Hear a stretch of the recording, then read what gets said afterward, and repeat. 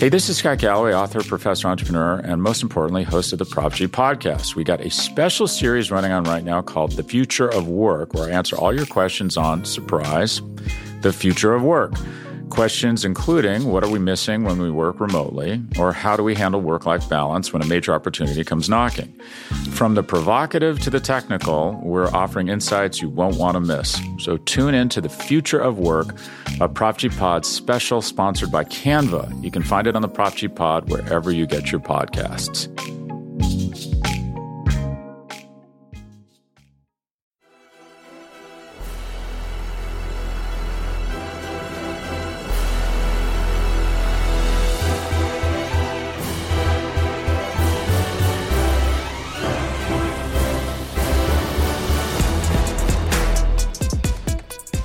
Good morning, good afternoon, and good night. Welcome to the SB Nation NFL show, the show where we are obsessed with the NFL. A reminder before we get started that this show is brought to you by DraftKings. DraftKings Sportsbook is an official sports betting partner of the NFL. Download the DraftKings Sportsbook app today and use code SBNFL for a special offer when you sign up. That is code SBNFL only at DraftKings Sportsbook. As noted, this is the SB Nation NFL show where we do talk about the NFL. You can subscribe to us wherever you get your podcast. That's Apple devices, Spotify, whatever the case may be. Subscribe, leave a rating, write a review. Those things make us happy. My name is RJ Ochoa from SB Nation's Blog and the Boys, where time is a flat circle and the Green Bay Packers own us. Sitting in for the fantastic Rachel Prevet is the one and only Steven Serta, who has the coveted responsibility of handing out the MF double MVP. It will go to myself or to my adversary, my partner in crime. You know him, you love him, you have a poster of him in your bedroom from SB Nation's Arrowhead Pride. It is the one and only Pete Sweeney. Pedro, happy Monday to you. What photo of yourself do you think people have posters of you in their bedrooms? Well, I'd imagine it's something from one of the TV hits that I do. What I believe that people would do is take a photo of their TV and then sort of blow that up in a perfect world. It's a little bit low quality. We live in a world where, like, you know what I mean? They should just rip one off your Instagram. I think sure. You're pretty talented when it comes to like selecting the filters and stuff. How about the one from Super Bowl 54? Me and you when we ate paella together. That's right. Maybe something from that trip would be nice. You misremember that story a lot. There was a lot of paella. I didn't eat any of it. Which is a shame because there was so much of it. But it was like a swimming pool size, sort of cauldron of paella, like one of those inflatable pools. It was wild. We had a great week. I mean, we went and got pizza together. You and the waitress were speaking Spanish about me that I couldn't understand, which was a little bit rude that I thought. Then we got to see the big butt statue, and then we witnessed the biggest paella we've ever seen. And then the Chiefs won the Super Bowl, and life really hasn't been the same since. And after the pandemic that happened after that. Well, I don't know if the Chiefs are going to win the Super Bowl this year because the Buffalo Bills stand in their way. But more than that, the Minnesota do they? Well, more than that, the Minnesota Vikings stand in their way. We're going to get to all of the action from Sunday in Week 10 of this crazy NFL season. And the game of the year, the game of the century, the game of I don't even know what to call it. The Minnesota Vikings outlasted the Buffalo Bills. So as you know, second time this season. All right. Christopher Gates from the Daily Norseman here at SB Nation is joining us to talk about those 8-1 Minnesota Vikings. Christopher, what happened? What was your emotional experience on Sunday afternoon? Do you still trust that it actually happened at this point in time? Absolutely not. I'm still waiting for the league to come back and tell us that Josh Allen didn't actually fumble at the goal line and the Vikings didn't get a touchdown there and the Bills won. But I think a lot of folks are still kind of trying to process what happened because, the last quarter of that game was just this huge roller coaster with everything that happened. We had the Vikings getting down and they were down 17 points with 2 minutes left in the third quarter. And they managed to get all the way back and, get down to the goal line where you think Kirk Cousins is going to sneak the ball in and they rule him short. So you're down and depressed about that. And then the next play, Josh Allen fumbles and you get a touchdown. And so you're back up on the rise again. And then, we left him 30 seconds. So that was enough time for him to go down and get a field goal and tie it up and send it to overtime. And then there was overtime and all that chaos. And the most insane catch I've ever seen by Justin Jefferson thrown in there someplace. And it's probably the single craziest regular season game I've ever watched this team play. Yeah, what a Sunday and what a game. And it is getting, I think, the consensus game of the year treatment, and deservedly so, and going to overtime, having both players touch the ball. Josh Allen finally touched the ball. RJ, we can get into the Bills in a little bit here. But I want to ask you, Chris, do you feel like the fan base is gaining steam and trust in the sense of a realization that, like, well, Kirk Cousins has been good for us. He's been a franchise quarterback, but maybe he can actually do this. Like, maybe this is possible for us to be led by Kirk Cousins to a Super Bowl title. I think they kind of are. I mean, the 7-game winning streak, all the wins have been by one score. They've had to come from behind in at least 4, maybe 5. I'd have to go back and look. But we talked about it in our post-game show that we did yesterday. The Vikings are at the point now that they kind of started the season where when they were trailing and were trying to come back, it was like, I hope we can pull this off. Right. And then they kind of progressed to the point where I think we can pull this off. And now I think they finally got to the point where they're saying to themselves, we're going to pull this off. That they believe in themselves. And I think that's kind of transferring to the fan base as well to kind of get that belief in Kirk Cousins. Because, he's been kind of maligned by a lot of folks since he came to Minnesota. He can't do this. He can't win the big game. He can't win in prime time, blah, blah, blah. But, he's been doing it this season, and I think people are finally starting to recognize that a little bit. Christopher, I told you last time you were here that this was actually my Super Bowl pick. I picked the Vikings to beat the Bills in the Super Bowl. Before Michael Irvin made it a joke, I really picked Kirk Cousins to win MVP. And my logic was like, there has to be some sort of narrative. There has to be some sort of story. It's not necessarily just like the best player. And my logic was, if Kirk plays incredibly well, that's an incredible story. Justin Jefferson's going to help inflate his numbers. Adam Thielen, the offense, Dalvin Cook, like everything kind of writes itself.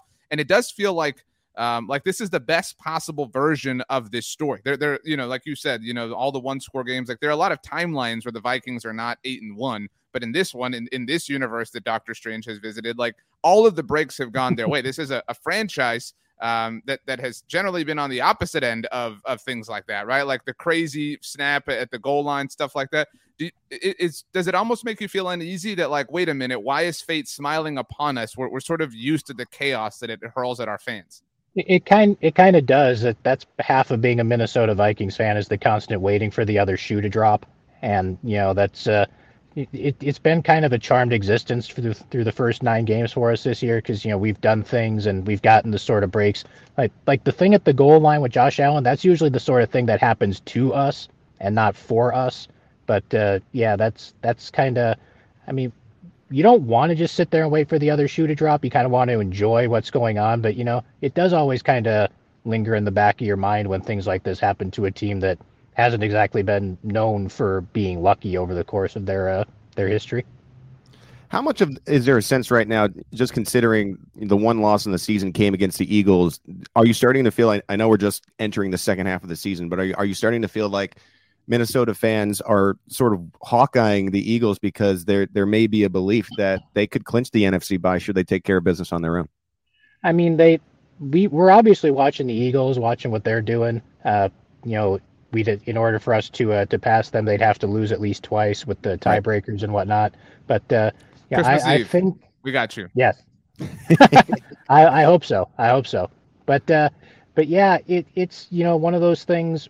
We just have to watch the Vikings take care of what they need to take care of and kind of cross our fingers and hope that, the Eagles stumble at some point here. I don't know the rest of the Eagles schedule off the top of my head. I know they play Washington tonight on Monday Night Football, but we're keeping an eye on the Eagles, and, hopefully things will work out where the road to the NFC Super Bowl berth will run through Minneapolis. You mentioned Justin Jefferson, and I mean, I don't know that we can do any sort of justice, to what happened. I mean, it was the most incredible thing of all time. I mean, again, I'm sort of at a loss for words.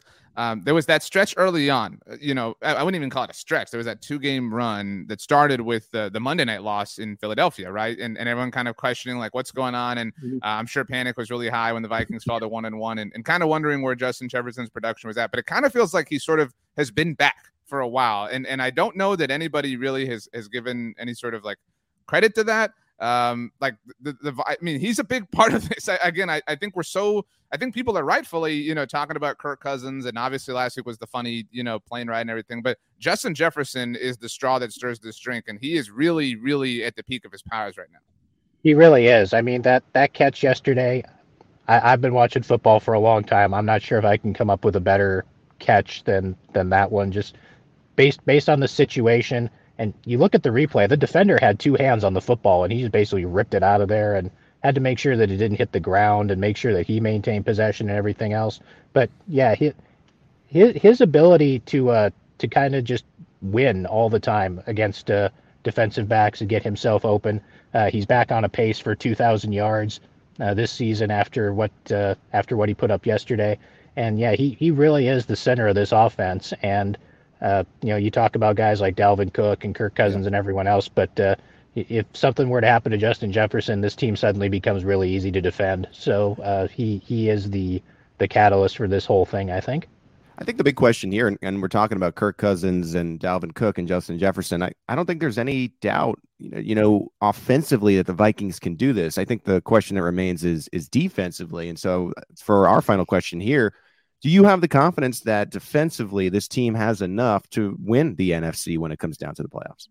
I think they do. I mean, they've gotten their pass rush going with the Zadarius Smith and Danielle Hunter a little bit, and they're still kind of making the adjustment from going to the 4-3 to the 3-4, and they're making that transition as they go along. The first few games were kind of rough. They were getting killed on the ground by a lot of teams. They've kind of shored that up as well. Patrick Peterson has found the fountain of youth someplace. He's playing like he's 25 years old again. And, I think barring significant injuries, like if they lose a Zadarius Smith or a Hunter or Harrison Smith or something like that, that could present an issue. But I think they can do it defensively. I mean, the second half yesterday in Buffalo, they gave up 6 points after kind of getting whooped in the first half a little bit. They made the adjustments and held the Bills' offense down for the most part. But, yeah, I think they do have enough if they reach that point. And, the offense is obviously the strength of this team at this point. But I think the defense can do just enough to help them get through. He is Christopher Gates from DailyNorseman.com, our Minnesota Vikings community here at SB Nation. Christopher, you and I will be talking later this week as the Dallas Cowboys lick their wounds and look to get back on the right side of things. Thank you so much for joining us. Congratulations to the Minnesota Vikings. Again, remember, I picked them to win the Super Bowl, so you're welcome. Thank you, gentlemen. Have a good rest of your day, and I appreciate that. Thank you, Christopher.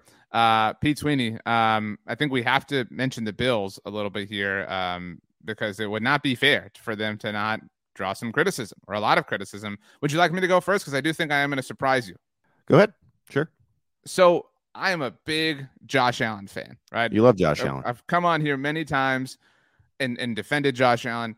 Mm-hmm. If the end of this game, if the quarterbacks had been reversed, the world would be crushing Kirk Cousins today, right? Like if Kirk Cousins had thrown the interception in the end zone that Josh Allen did when the Bills were up by 10 on fourth down, by the way, and I don't have a problem with the call, go for it, right? Like you're supposed to be the best offense of the NFL, go for it. If Kirk Cousins had thrown just that interception, he'd be getting crushed. Vikings come back, obviously make it a bit of a game. If Kirk Cousins had fumbled the ball right up against the goal line and allowed the Bills, in this case, to score the go-ahead touchdown, he would have gotten crushed for it. If Kirk Cousins had thrown the game-losing interception in overtime, he would have gotten crushed for it. This was an awful end of the game for Josh Allen. And for whatever reason, I know this annoys you, he is immune to criticism on a national level. And there's something...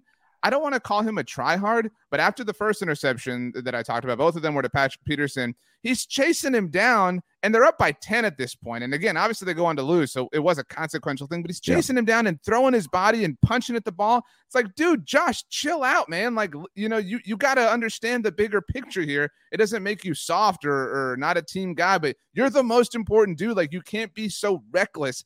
And there's I think he's past the line of recklessness, and I hate to say this way, but there's some Carson Wentz to him in that sense. That's extreme. That's probably further than I would go. No, just in the like throwing caution to the wind, that quality. Sure, that's all I'm saying. Obviously, he's not Carson Wentz.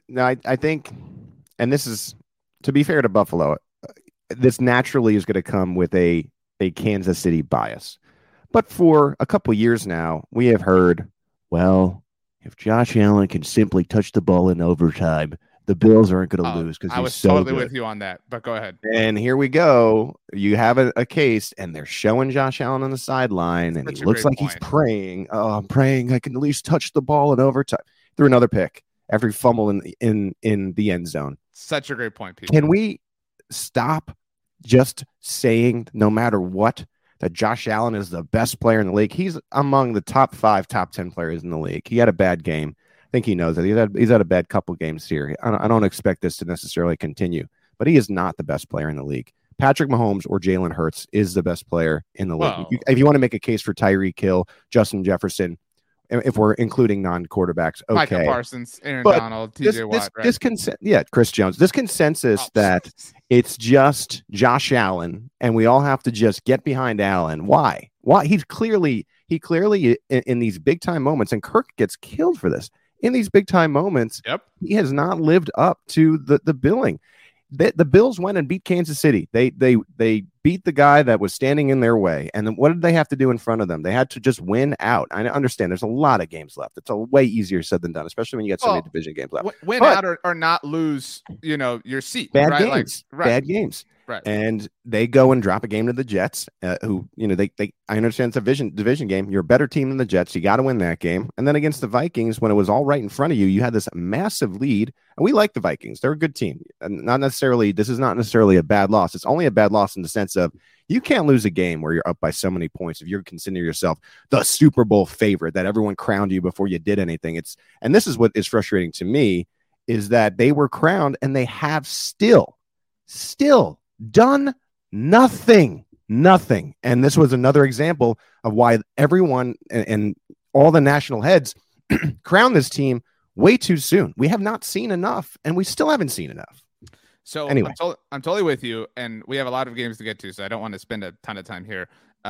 But I and you know this, I thought it was so stupid how Bills fans acted like they were robbed off of the coin, right? And I hadn't even thought about that, to your point. Like, well, you got to touch the ball, right? Like, and that's that's not to say you wouldn't have won in the divisional round last year, whatever. But like, you got to touch the ball. You right. got your precious opportunity, and not only did you fail, you threw an interception. You know what I mean? Like, you threw you can't do that kind of thing. And you mentioned the loss of the Jets. Like, you're right, it's not an easy thing to win out, but if you're supposed to be an elite team, you're supposed to not lose pace at the very least, right? Because look, Kansas City's going to lose another game, right? At some point, like whatever, like you have to give yourself that understanding that you cannot lose pace. And not only have they lost pace to the Kansas City Chiefs, not only have they lost pace within the division to the Miami Dolphins, they have also now lost pace to the New York Jets. So they have allowed 3 different teams, the Chiefs with regards to the 1 seed and the Dolphins and the Jets within their own division, as Steven notes for the video audience here. The Bills are currently the 6th seed. They're not even the 5 seed right now because the Jets are. By losing to the Jets, they have given the Bills and the Dolphins and now the Chiefs the opportunity to just keep their pace, and they will all finish ahead of the Buffalo Bills. They have blown it to 3 different teams. Way too early victory lap I have to take because I understand that this can change. A lot can happen. Take your moment. Yeah, while you can.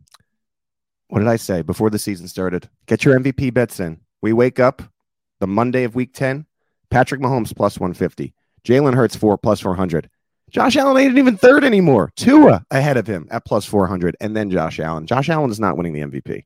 That's it. To be very clear here, I was always honorary member of the kingdom here. It's you, me, Steven Serta. We're the 3 people at Arrowhead Pride. I think I thought it was stupid, and we'll get to the Chargers, but like it was like the Chiefs were like they weren't even hiding in plain sight.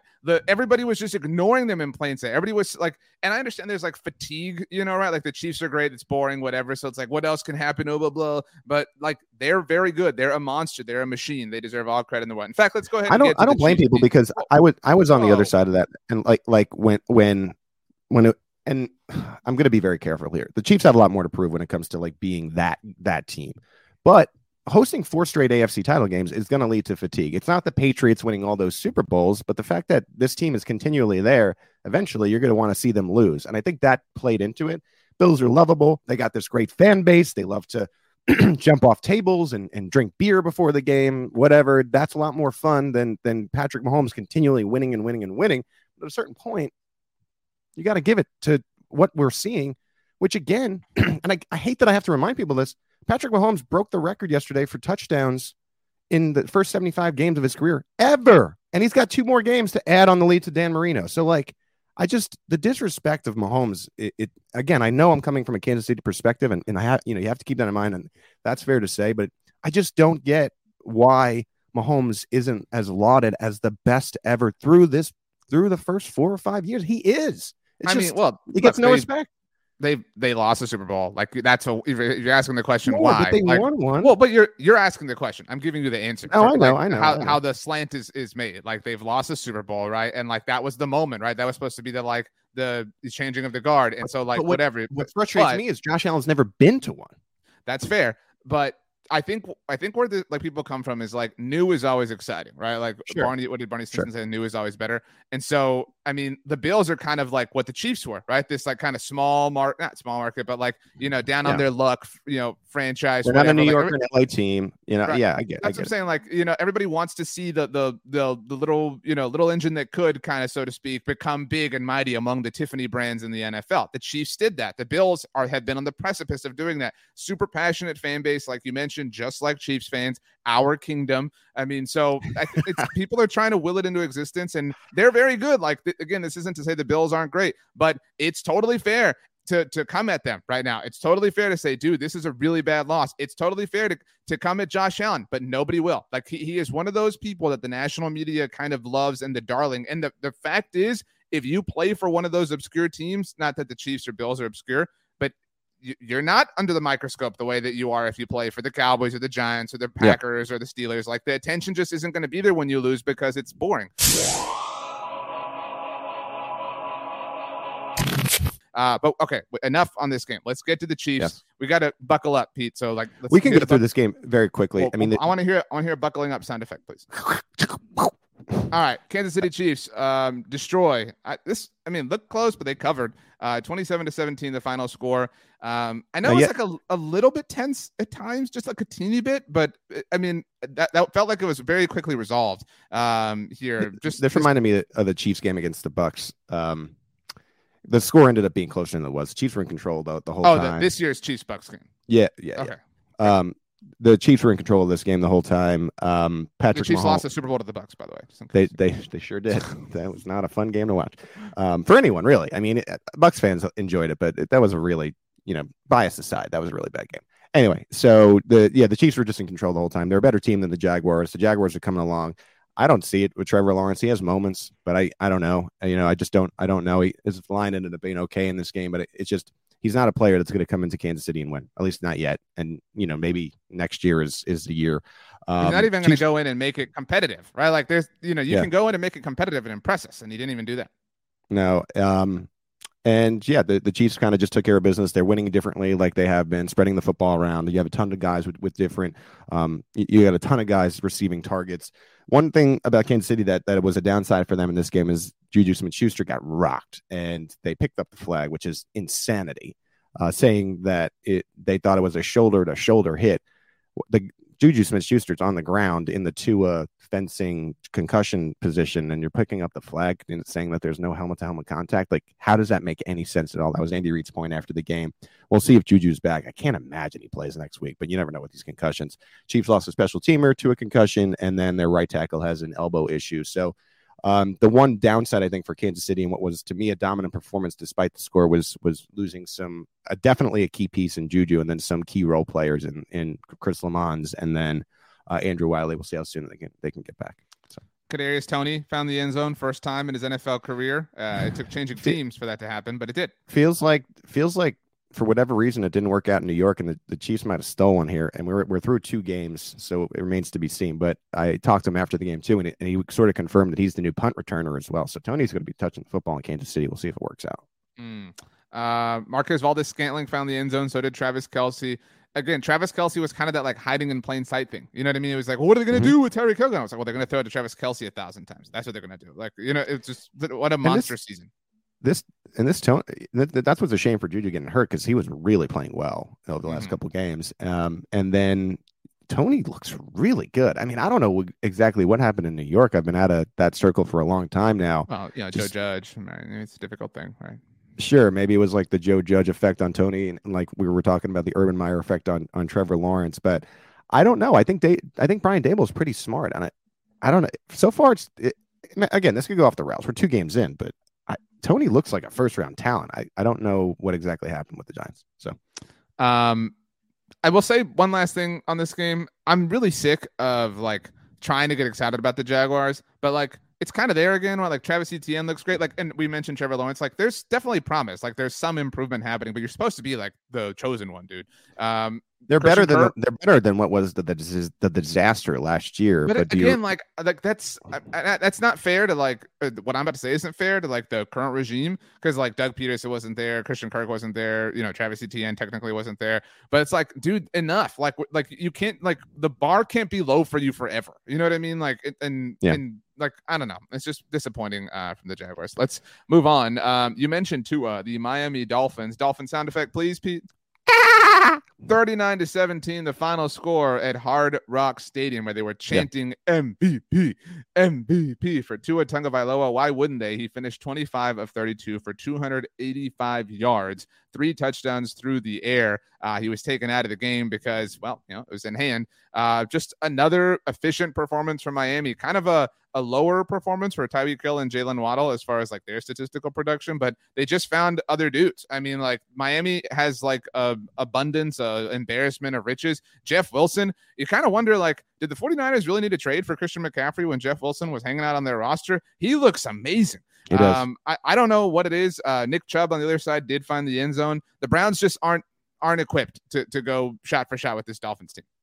No, and the one thing that I kind of like, and to get away from the Kansas City Buffalo thing, is talk about hiding in plain sight. The Miami Dolphins are a team that is very interesting. They are a Super Bowl contender, and we weren't sure entering the year if they were going to make the postseason. And you are leaning into McDaniel, and he brings Tyreek Hill aboard for the 5 picks, and he's sort of serving you as that ultra Debo type of weapon. He goes and gets the same running backs that he had in San Francisco. Suddenly, these 2 guys in Wilson and Mostert are on the same team, and he's making Tua look like an MVP. And look, I don't want the Tua-non folks coming at me. Tua's a fine player, right? Like, but he has not lost a game that he has finished this season. His only loss was the Bengals game that he was knocked out of. I get it. I get it, but I believe the McDaniel impact on Tua is what's leading him to have as much success as he has. And sure, who cares? To McDaniel. You talk about the coach of the year. I mean, I know we do have one coach in the NFL that's undefeated.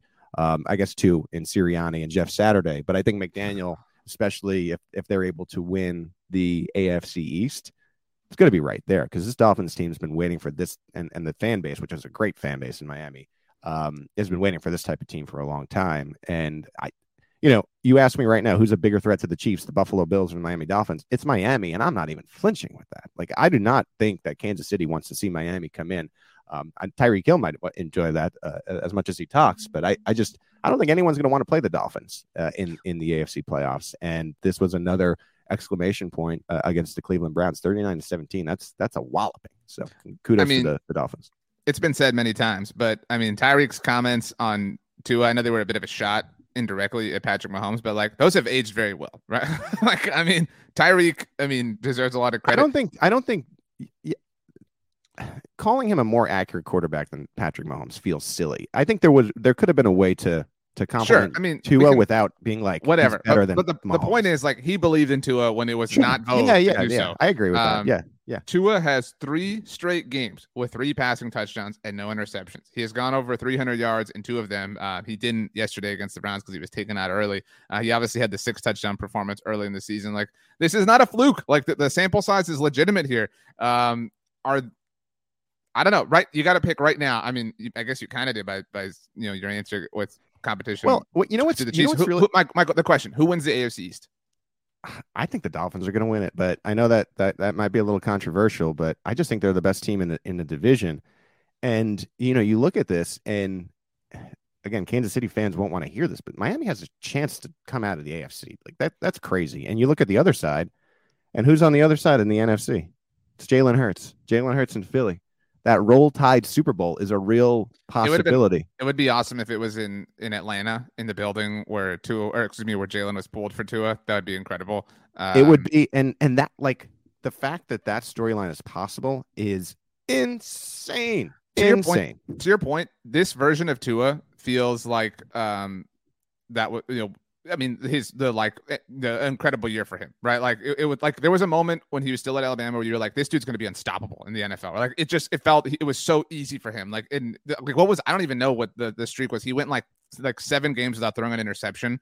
It looks like a different game for him right now. So we're kind of starting to see that happen at the NFL. So the Dolphins are 7-3. To your point, they're on bye this coming week, so really hurting some fantasy teams. After that, so just win or loss quickly, Pete. Houston win at San Francisco.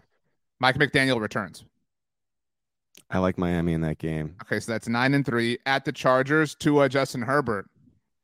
It's hard to pick the Chargers right now. As much as I like Herbert, they feel too hurt to win. Okay, so that puts them at 10-3 at Buffalo.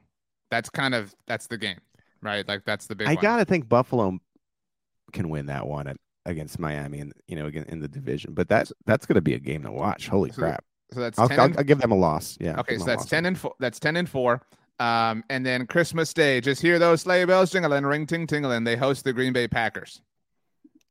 It should be a win, right? Yeah, unless you believe that the Packers are back, baby. Unless you believe that the Packers are back. 11-4. Emotional win last night. At New England, and then the Jets. I mean, it's a tougher road than a lot of teams, certainly, but they're like, we're looking at 12-13 wins, I think, is kind of the neck of the woods. Yeah, and a lot of games I just said could go the other way as well. It's a tough schedule. It's a tough second half schedule. We didn't talk about this, but quickly, the Buccaneers beat the Seahawks 21-16 in Munich. This was kind of cool. Like the German vibe was a little bit different than the London vibe, at least on television. Yeah, it seemed that way. Right. So I'm a fan of this. It was cool. Obviously, there was the stories about like the 3 million ticket requests or whatever. Yeah. I do think the Bucs are more back than I think the Packers are. Again, we'll get there. This was a tough loss for the Seahawks. I still believe in them. I think you do too. Your Hawks. But it was a good win. Rachaad White. Holy crap. Like, I mean, this, Bucs have, their division is set up well for them, obviously.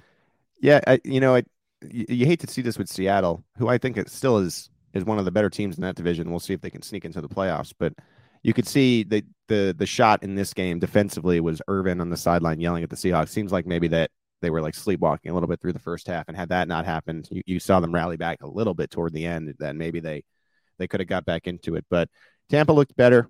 The defense looked good. Geno Smith has actually played pretty well this year. And I think to be able to curb this team and hold them to 16 points was a good thing. Tom Brady, I know he had the pick and broke that streak, but he looked, I think, a little bit better than he has, a little bit. Right. That's what I'm saying. It looked kind of like Brady Bucks. You know what I'm saying? Like he looked more than usual. This is going to be I just have to say it. He just looked less sad. I don't know if playing in Germany gave him like a boost of morale, but he's finding Chris Godwin for the first touchdown this year. Julio when Godwin's he is healthy, first touchdown of the year. To yeah. be fair. Right. Yes, Julio when he is healthy, obviously is an asset. And I thought, you saw the emergence because of the Fournette issue. Rachaad White looked pretty good, and so they got a little tandem back there too. And so defense did a nice job against the Seahawks team, who we've seen that has been able to put points on folks. And being 5-5 instead of 4-6 was important for a team that has Super Bowl aspirations like the Bucs, and in a wide open NFC. Again, I think you don't want to necessarily see Tom Brady, right? Like no one ever wants to see Tom Brady in the playoffs. That was the vibe, at least like among Cowboys fans, because it was early Sunday morning, was like, oh man, like, and especially now it looks like the Cowboys are going to be a wild card team more than a division winner. It's like, well, that might be the place. Like definitely don't want to go to Tampa, kind of rooting for Atlanta to win that. You mentioned Julio, the 31-yard touchdown. That looked like vintage Julio. Like it's been a long time since we've seen that. It was just really cool to see that moment. He has these moments, Julio, though. Not like that, though. But over the past couple of years, right? And then you're like, okay, well, is he back? And then all of a sudden, his hamstring gets hurt, and you don't see him for 5 games. Like, that's the point of Julio's career that he's in. The moments are cool. One of the best wide receivers we've ever seen. Right. But I just have no confidence that, like, do you think he'll start every game the rest of the year? No, he won't. No. So, all right, let's move on to the Windy City. Give me some wind. The Detroit Lions stormed into Soldier Field and escaped with the 31-30 win. I don't know if Dan Campbell cracked a beer after this one or what. This felt like a game.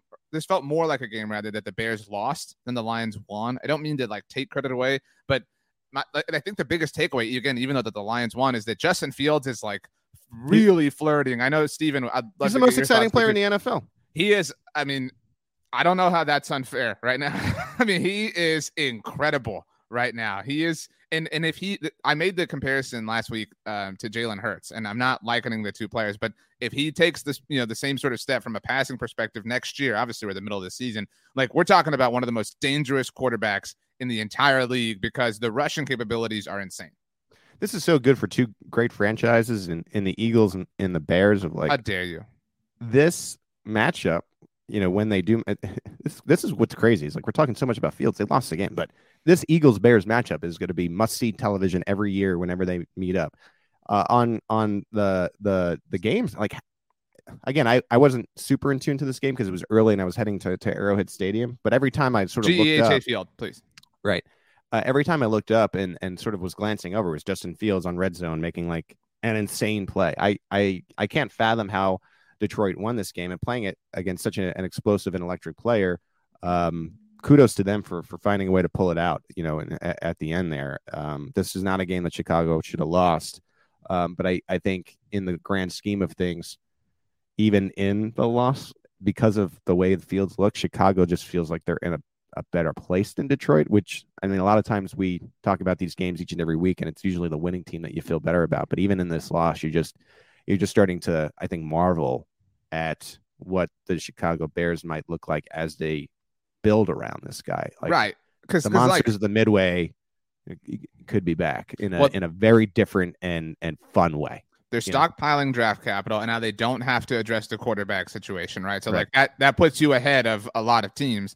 And again, the Lions won this game, but I think, if you had to pick who finishes higher in the NFC North next year, like we feel tremendously better about the Bears because they have that one, issue solved, right? Like they have the quarterback. That's the thing for the Lions right now. Ryan Poles too. Just, I mean, being in Kansas City, I have this edge of like knowing him. He, at least around like these parts, he was looked at as like a really, really smart, shrewd guy who can really be a special general manager. And so let's see what he does with the draft picks. And this has come from Kansas City. Kansas City's had some pretty good drafts in recent memory. So if he nails this next draft, the Bears might be back really quickly. And definitely interesting in 2023, but who knows about 2024. I do want to say two amazing moments here. I know you were busy. Justin Fields had a rushing touchdown where he scrambled to his right, and he looked dead to rights gone. Like this was a sack all day long, and somehow I don't know if you saw this play, it just like broke out. It was like the most like seamless thing in the world for him, and just scampered in for the touchdown. Another sick play. Aiden Hutchinson is totally for real. If he played for not the Detroit Lions, I think he'd be getting so much more attention and so much more coverage. I recognize the wins aren't there, but there's a legitimate argument for him as Defensive Rookie of the Year. This man is a monster. He is so fast, and to be that fast at his size just doesn't make physical sense. Steven Serta, you are president of the Justin Fields fan club. Do you want to offer any input on Fields and his magnificent performance, even though the Bears lost? He's incredible. He still has a long way to go as a passer, and they'll figure that out. The Bears also have a ton of cap space next season. So the draft picks, the cap space, they can put a lot of things around Justin Fields. And if he does have that Jalen Hurts level of progression, he's going to be really fun for a really long time. And the rushing, I don't think this rushing can keep up the way it is. I mean, he's just rushing for 150 yards a game. Like, that's not going to keep happening. But if he does this the rest of the season, he's just on pace for 1,200 rushing yards, which is absolutely insane for a quarterback. Side note, and I know no one cares about your fantasy team, but Steve and I, both Kansas City based, he invited me to his fantasy league, drafted Justin Fields, and I dropped him. Big Steve picked him up, and he's reaping the benefits of that right now. So how often do you go by Steve, Steven? Is that like I gave up on him a little too early in this particular league, and I regret it. So there you go. It's a 12-team league. It's pretty deep. Is this like Steve a common thing, or is it Steven always? I mean, people call me Serta, Steve, Steven. I don't really care. I'm fine with whatever. Pete calls me Steve a lot. I'm calling you Fields from now on. Wow. Shout out to Justin Fields. You mentioned 150 rushing yards a game. Saquon Barkley, Pete, for your Big Blue View, bigblueview.com, our home for New York Giants coverage. Saquon actually had 152 rushing yards off of 35 carries. My goodness gracious. But Saquon all the way back as the Giants also pick up their 7th win of the season. Not like the Bears did. The losses in there's a little bit of, I think, symmetry between the losses in Buffalo and against Green Bay because of the Dolphins and the Giants. Like, it's one thing to like blow games that you shouldn't blow, like Buffalo and Dallas did, but then you wake up on Monday and you're like, the Giants are in front of us, and you wake up in Buffalo and you're like, oh my God, Miami is in front of us and we're in 6th. So it's just a stunning turn of events, and the Giants, they seem like they're for real. I cannot believe where we're at with this NFC East, because I don't even think Washington, my WFT, I don't even think they're too bad. And it's so clearly the most competitive division in football. I just don't know how we ended up in this place. But kudos to the G-men. Saquon Barkley looks like he's fully back, and that's a good thing for the NFL. We really are like back in the mid-90s, like where the NFC doesn't make East, any sense. No, but like where the NFC East is dominating, like passing us down, everybody's running and playing defense. Like it's just, it's just such a throwback to that time. I tweeted after their first touchdown of the game that the Giants, and this was really obvious, they were coming off their bye. They are going to be 8-2 on Thanksgiving Day when the Cowboys host them, because they have the Detroit Lions this week. They're going to the playoffs, and you mentioned it. They're ahead of the Cowboys right now. The Cowboys, one of those 2 losses for them. So I'm honestly not that worried about that game for Dallas. But this game, that is the one thing, on the NFC East mixtape, which you guys have a little cute carbon copy of over on the AFC West side of things. We have spoken so ill of Saquon Barkley. Like he is, again, the story, like, and he's we talk about like contracts and cap space. Like that is such a difficult decision for the Giants in the offseason. Like what I don't know. I don't know what you do there. And I'm still not like, Ed's going to kill me here, but I'm still like not a super believer in Daniel Jones. I feel like Daniel Jones needs a Saquon Barkley for this to be effective. So you're put in a really weird position where you have to sign the running back, which we have really learned, and I think we can all agree is like not an ideal move, generally speaking. But what do you do? I mean, it's another version of Christian McCaffrey. I think if you're the Giants, you got to just lean in and pray. Right? I mean, man, it's tough. It's a tough situation. I mean, and what do you do with it? Like, who's the quarterback of the Giants next year? Like it's a really, I think you got to stick with Jones situation. If you make the postseason, and I'm looking at the standings here, Washington is in 8th, by the way. I mean, since they've added a team, we've always been waiting for this what division is going to get 4 teams in first. Right. If Washington were to stun the Eagles, which look, it would be wild tonight for that to happen, but they're going to be 5-5 and right there. Like the NFC East has this quiet chance to have all 4 teams in the playoffs, which would be nuts. Well, to your point, and this game's about the Giants, but if Washington were to win on Monday night, it's really to get in, right, to be the 3 NFC East teams as the wild card, obviously because there's the division champion. San Francisco would have to fall off, which isn't like impossible. I mean, we'll obviously get to Sunday Night Football, but that is certainly not impossible based on everything that we've seen so far this season. Let's get through 2 stinker games. The Pittsburgh Steelers won 20-10 against the New Orleans Saints. Really boring game, right? Like this was just kind of like this was on, like that's kind of the best thing I can say about it. I mean, like did you learn anything in this game? Well, I guess you're feeling a little bit better each and every week about Pickett, right? I mean, not to say that. Are you? I guess I think the big thing for Pittsburgh is that he's getting games under his belt. 8 carries for 51 yards and a rushing touchdown for Kenny Pickett, by the way. These are 2 lost teams to me. And like TJ Watt, the big story thing for Pittsburgh is that TJ Watt is back, right? So I mean, I think that changes the game for them. That like for the time being, as they develop Kenny Pickett, they're going to need to win games from a defensive standpoint as they develop this thing. And yeah, I mean that's all I can really tell you at this point. I mean, are the New Orleans Saints going to fire Dennis Allen? I mean, because like, yes, this is really. I wonder if they'd be interested in free agent head coach Sean Payton. And I know that He's actually not a free agent. Like maybe he just returns. Maybe that's the plot that we didn't see coming is that Sean Payton just comes back to the Saints, right? Like maybe they don't trade him to anybody. That'd be possibly, yeah. Do we have any other thoughts on this game? Like anything at all? No, these are two teams that are non-playoff teams, but I feel like in this win, Pittsburgh kept the Mike Tomlin dream alive. It's going to be tough to pull off, but we'll see what happens, I guess. The Tennessee Titans bounced back from their loss at GEHA Field, with a 17-10 dub over the Denver Broncos. Also a really boring game. The Broncos just have that magic superpower. Like they don't get blown out. You know what I'm saying? Like they don't like they're just anytime they're in a game, it's going to be boring. It's going to be boring to watch all the way around. I also have to say, I've come around on the new look Titans uniforms, like the Navy helmet. I missed the white one. Do not wear Navy jerseys with these aqua pants. That is a really weird, strange look. I do not like it, but the Broncos are back from their bye, Pete. Russell Wilson did have a bomb of a touchdown. But that was kind of it. That was kind of all she wrote for the Broncos. Like this team stinks. Yeah. And the Titans were a little bit injured in this game, right? They were missing some key players. Jeffrey Simmons, Bud Dupree. Well, and Tannehill was back and then was out for a little bit too.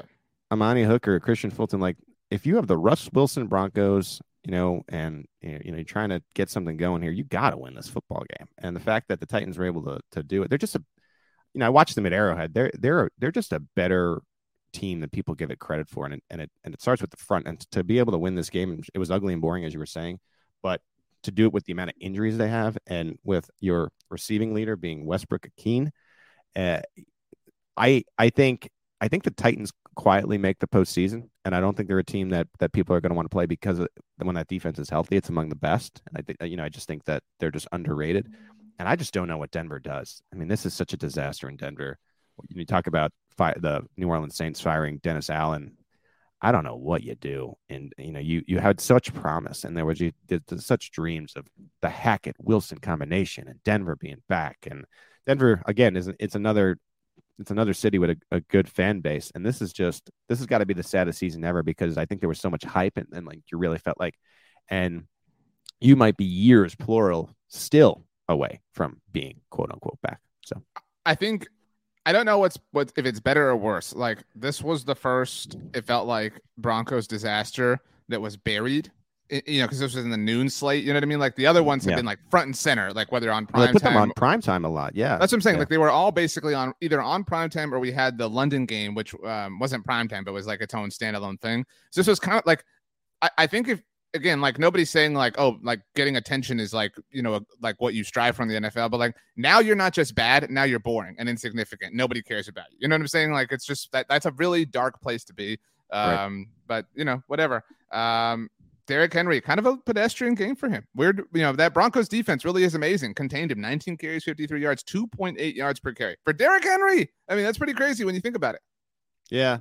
And when you get that effort and the Broncos are able to hold him like that, you'd assume that they have a better chance of winning, but they can't get anything going offensively. So, okay. Do you want to do Cowboys Packers first among the afternoon games or last?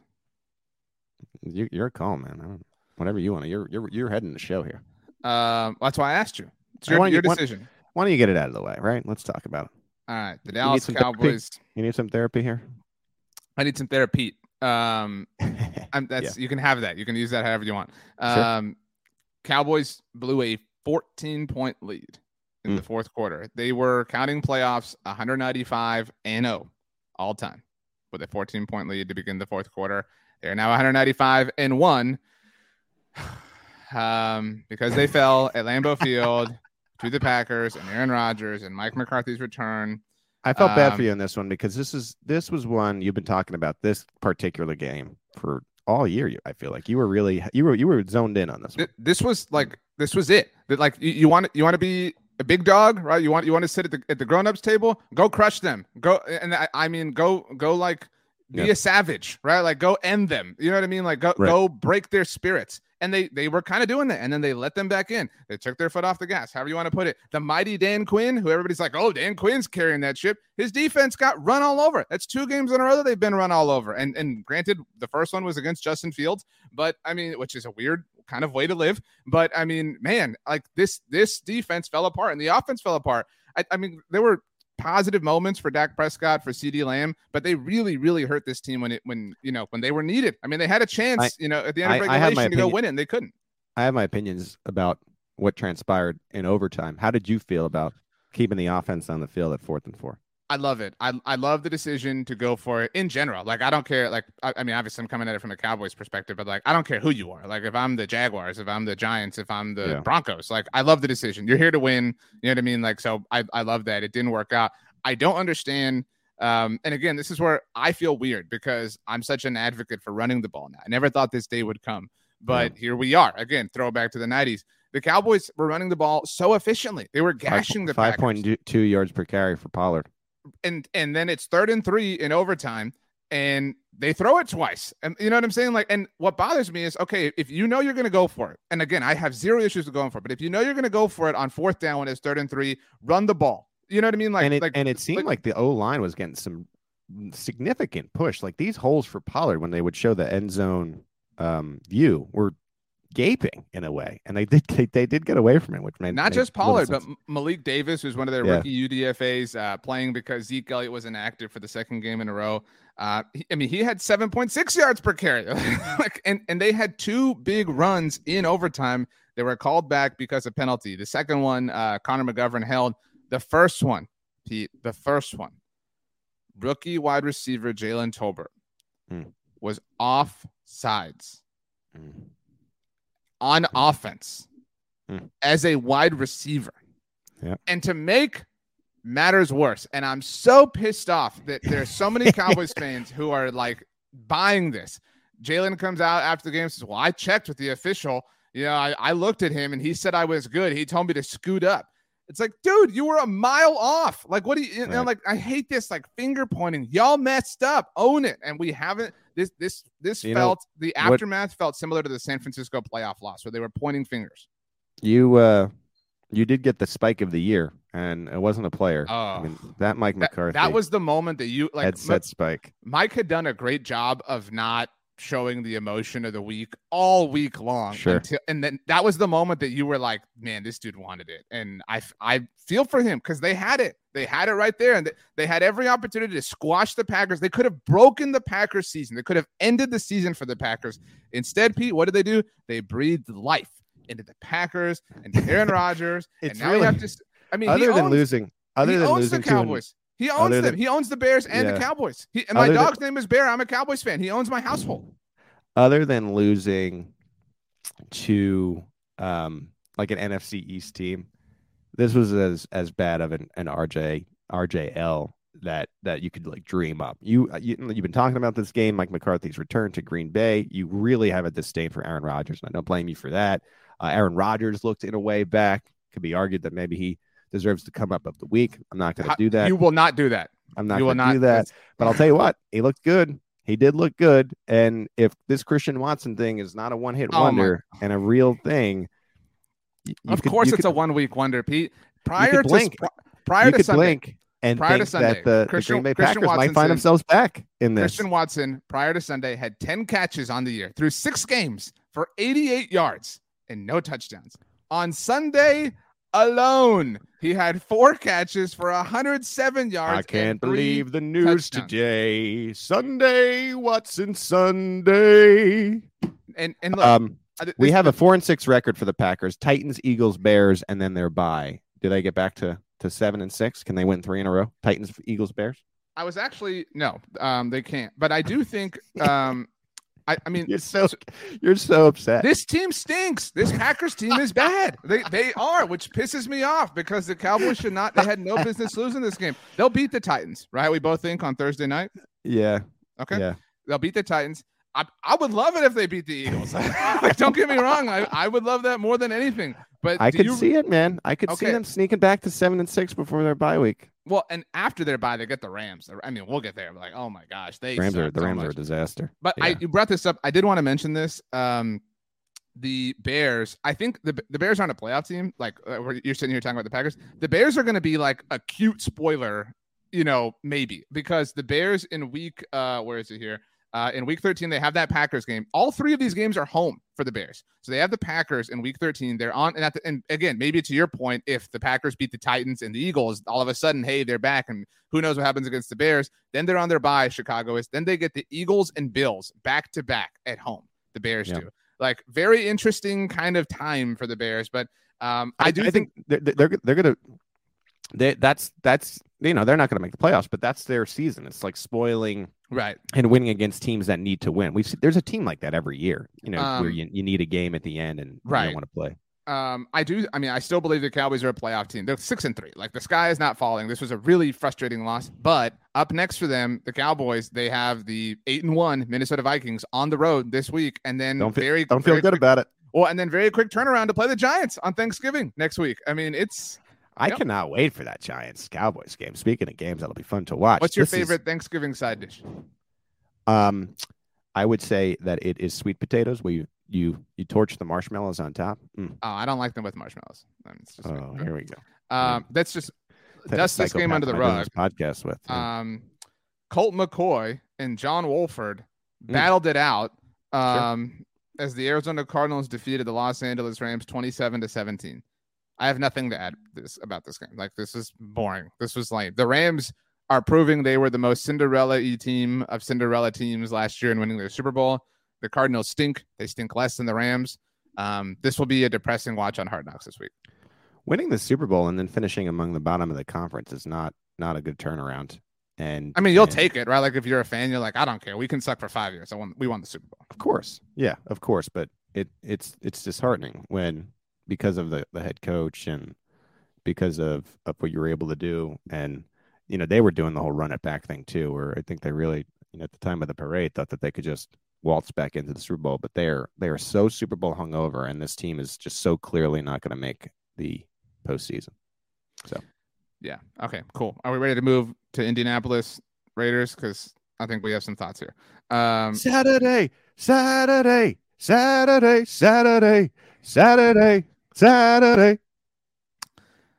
Jeff Saturday. Yeah, baby. 1-0. Look, the Colts won 25-20. And I hate the Colts talking about breathing life. I hate that now people are like, I don't know, man. This might this was, dude. I don't know how you don't fire Josh McDaniels today. 4-5-1. It is possible for them to get back in this mix. It's not like they're in a 2-8 hole.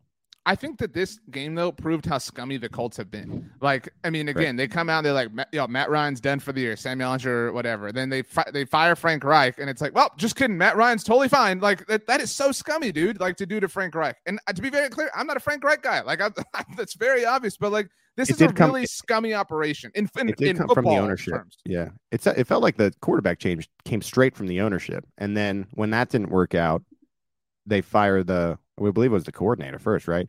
And then go and fire the head coach. You switch it to Jeff Saturday. Saturday probably was honest with your saying, being like, if we want to try to win, we are not going to start Ellinger. And then Matt Ryan, to his credit, good enough, right? Pretty good in this game. And the Colts are 4-5-1. Like I said, they're not 2-7 or anything like that. Like, if they win 3 in a row, you're at what, 7-5-1?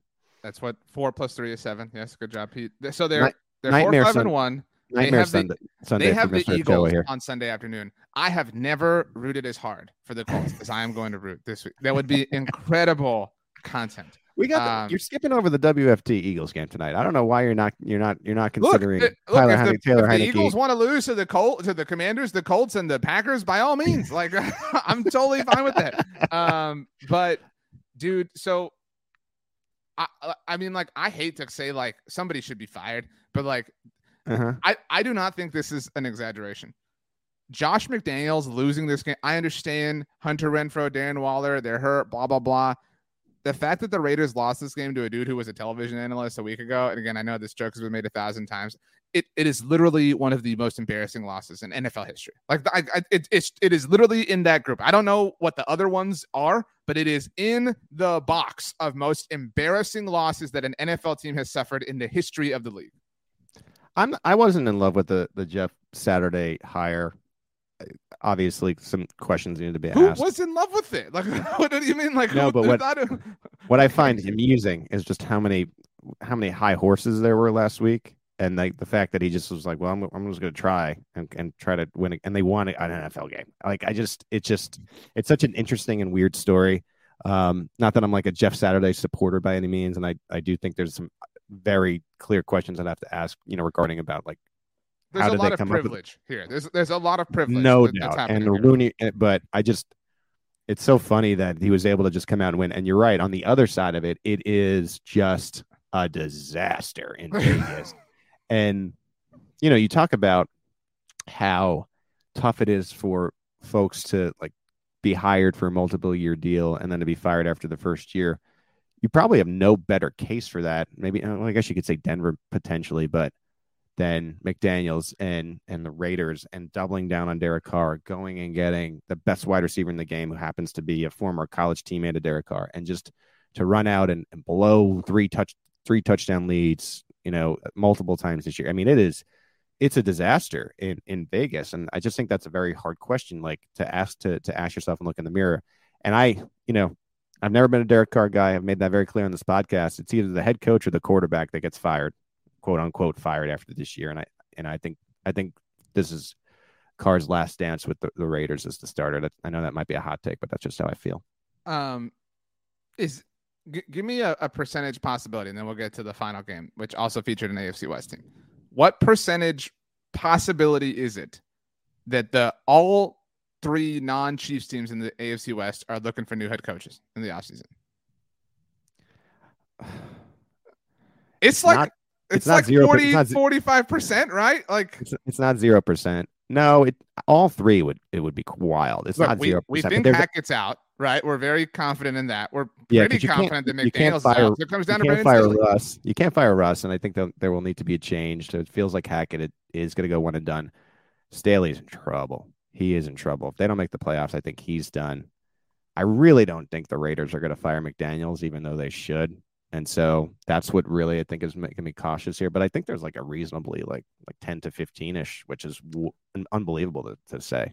The Chargers did lose on Sunday Night Football 22-16 against the San Francisco 49ers.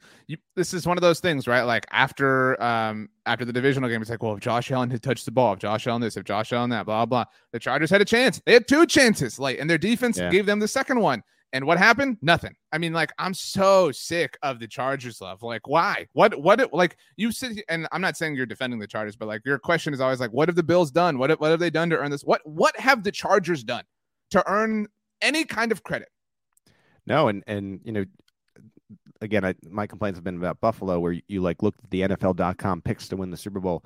I believe Buffalo had like 10 to 12, which we've beat ad nauseum, but the Chargers had 3, or 4.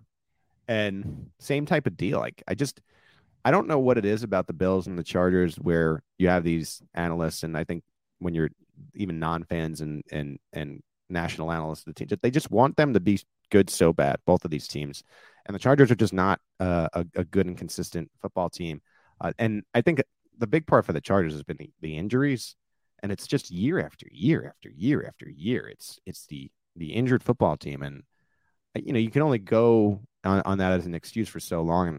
And I really do think if the Chargers don't make the postseason, they will move on from Staley. So, well, then how do you think it's only 10 to 15% chance? I mean, because we both think that the Broncos and I don't Raiders think Vegas. I think Vegas is the least likely to get rid. Even as bad as this is gone, I think they give him a second year. We haven't talked about the Niners, but the Chargers are currently the 8th seed in the AFC as of right now. So the 3. Do we think the AFC East is sending 3 teams? By the way, feels likely at this stage. Man, what a time to be on the East Coast. I mean, like the Eastern divisions are going to send 6 teams to the playoffs. 6 to 7, potentially, yeah.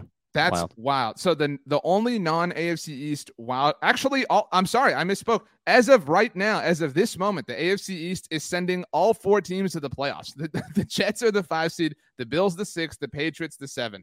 The Chargers are right outside at 8, but the Bengals are right behind them at 9 right now. I think we both believe in the Bengals more than we do the Chargers. I think the Bengals will take one of those spots. I gotta believe. So well, that's what we're saying. Like I'm saying the Bengals will at the very least leapfrog the Chargers. That's like the Chargers are not going to be in. There's no way. No. They're not beating the Bills or the Dolphins, right? Like one of them, and the Jets in all likelihood. I mean, like it's the Chargers' remaining schedule, and we'll touch on the Niners very quickly here. So they are 5-4 right now. They have the Chiefs next week. Thank goodness that's on Sunday Night Football. Can't wait to watch more of this fraud Chargers team at Arizona, at Las Vegas. They flexed it. They flexed it. Maybe those are cute games. Miami, Tennessee, like those are tough games for this Chargers team. At Indianapolis, the Chargers are going to totally lose to the Colts. Like that is 100% happening. I'm not a believer myself, but the Niners are back a little bit here. They're kind of figuring things out. I admire them so much. I admire how they just will never die. They will always you know what I mean? Like they are unafraid to do the hard work and they win. Good for them. Yeah. Then they stick around. And I think Shanahan receives a lot of criticism, and he's kind of the guy that makes sure that doesn't happen, that they don't fall off. And he does it with like different casts of characters. It feels like different running backs, and he can, we're leaning into Lance, but now it's Jimmy G, and someone, 1 week it's leaning into Debo, and then all of a sudden it's an Ayuk week. And it's just, I don't know. I think it's impressive, and the defense is one of the better defenses, especially when healthy in the NFL. And so the 49ers will always be a tough out. Monday Night Football, Eagles Commanders. Who wins? I like the upset tonight. I know it sounds crazy. I'm gonna go with the upset. I'm gonna go with the WFT. I don't like the new name, and I'm never gonna use it. So let's go with the WFT. I just think division games are always interesting, and I just don't think that enough people are giving them credit tonight. And we'll see what happens. I know that's a wild pick, but give me my WFT. I hope you're right, but I'm taking the Eagles. Steven, if you can join us now and give us your pick for tonight, and then hand out the MF double MVP. The responsibility falls on your shoulders. So hand it out and explain why you are picking who you are picking, please. Well, I'm going to go with the Eagles tonight. Wow. And then it's the MF double MVP. Okay. I have to pick RJ today. Unbelievable. I think RJ just needs a win. Yeah, he does. You know what? I agree. I actually agree. Admitted earlier in the show, Aaron Rodgers owns his household. That's right. And I think he just really needed a W today. So you know what? Let's also give RJ the come up of the week for finally winning the MF double MVP. So maybe, I know there's no victory polo on today, but he won 2 awards today. I hope the Bills beat the Chiefs 50-0 in the AFC Championship game. So I would love to say that would be a possibility, but the Chiefs are going to be playing the Miami Dolphins in the AFC title game, as it turns out. Steven, I just saw a tweet that the Indianapolis Colts are selling 2023 season tickets as of this moment. Are you going to be buying some? No. Are you sure? Thank you. I'm good. Wow. Okay. Steven, I would like you to pick an animal. It could be any animal that you want, and Pete has to make the sound of that animal as we leave. But make it a challenge. Rachel always picks like a monkey, like it's super like an easy, fun one. Like make it something difficult. I can't believe Rachel not even here, just getting some public criticism from her. I'll have to remind her that at the beginning of the show. A flamingo. She actually picked that recently when I had that same criticism. So if you could pick a non-flamingo difficult animal, that's really funny that you picked that as well. Wow. A gecko. You could save 20% in court insurance. I'll switch it to Geico.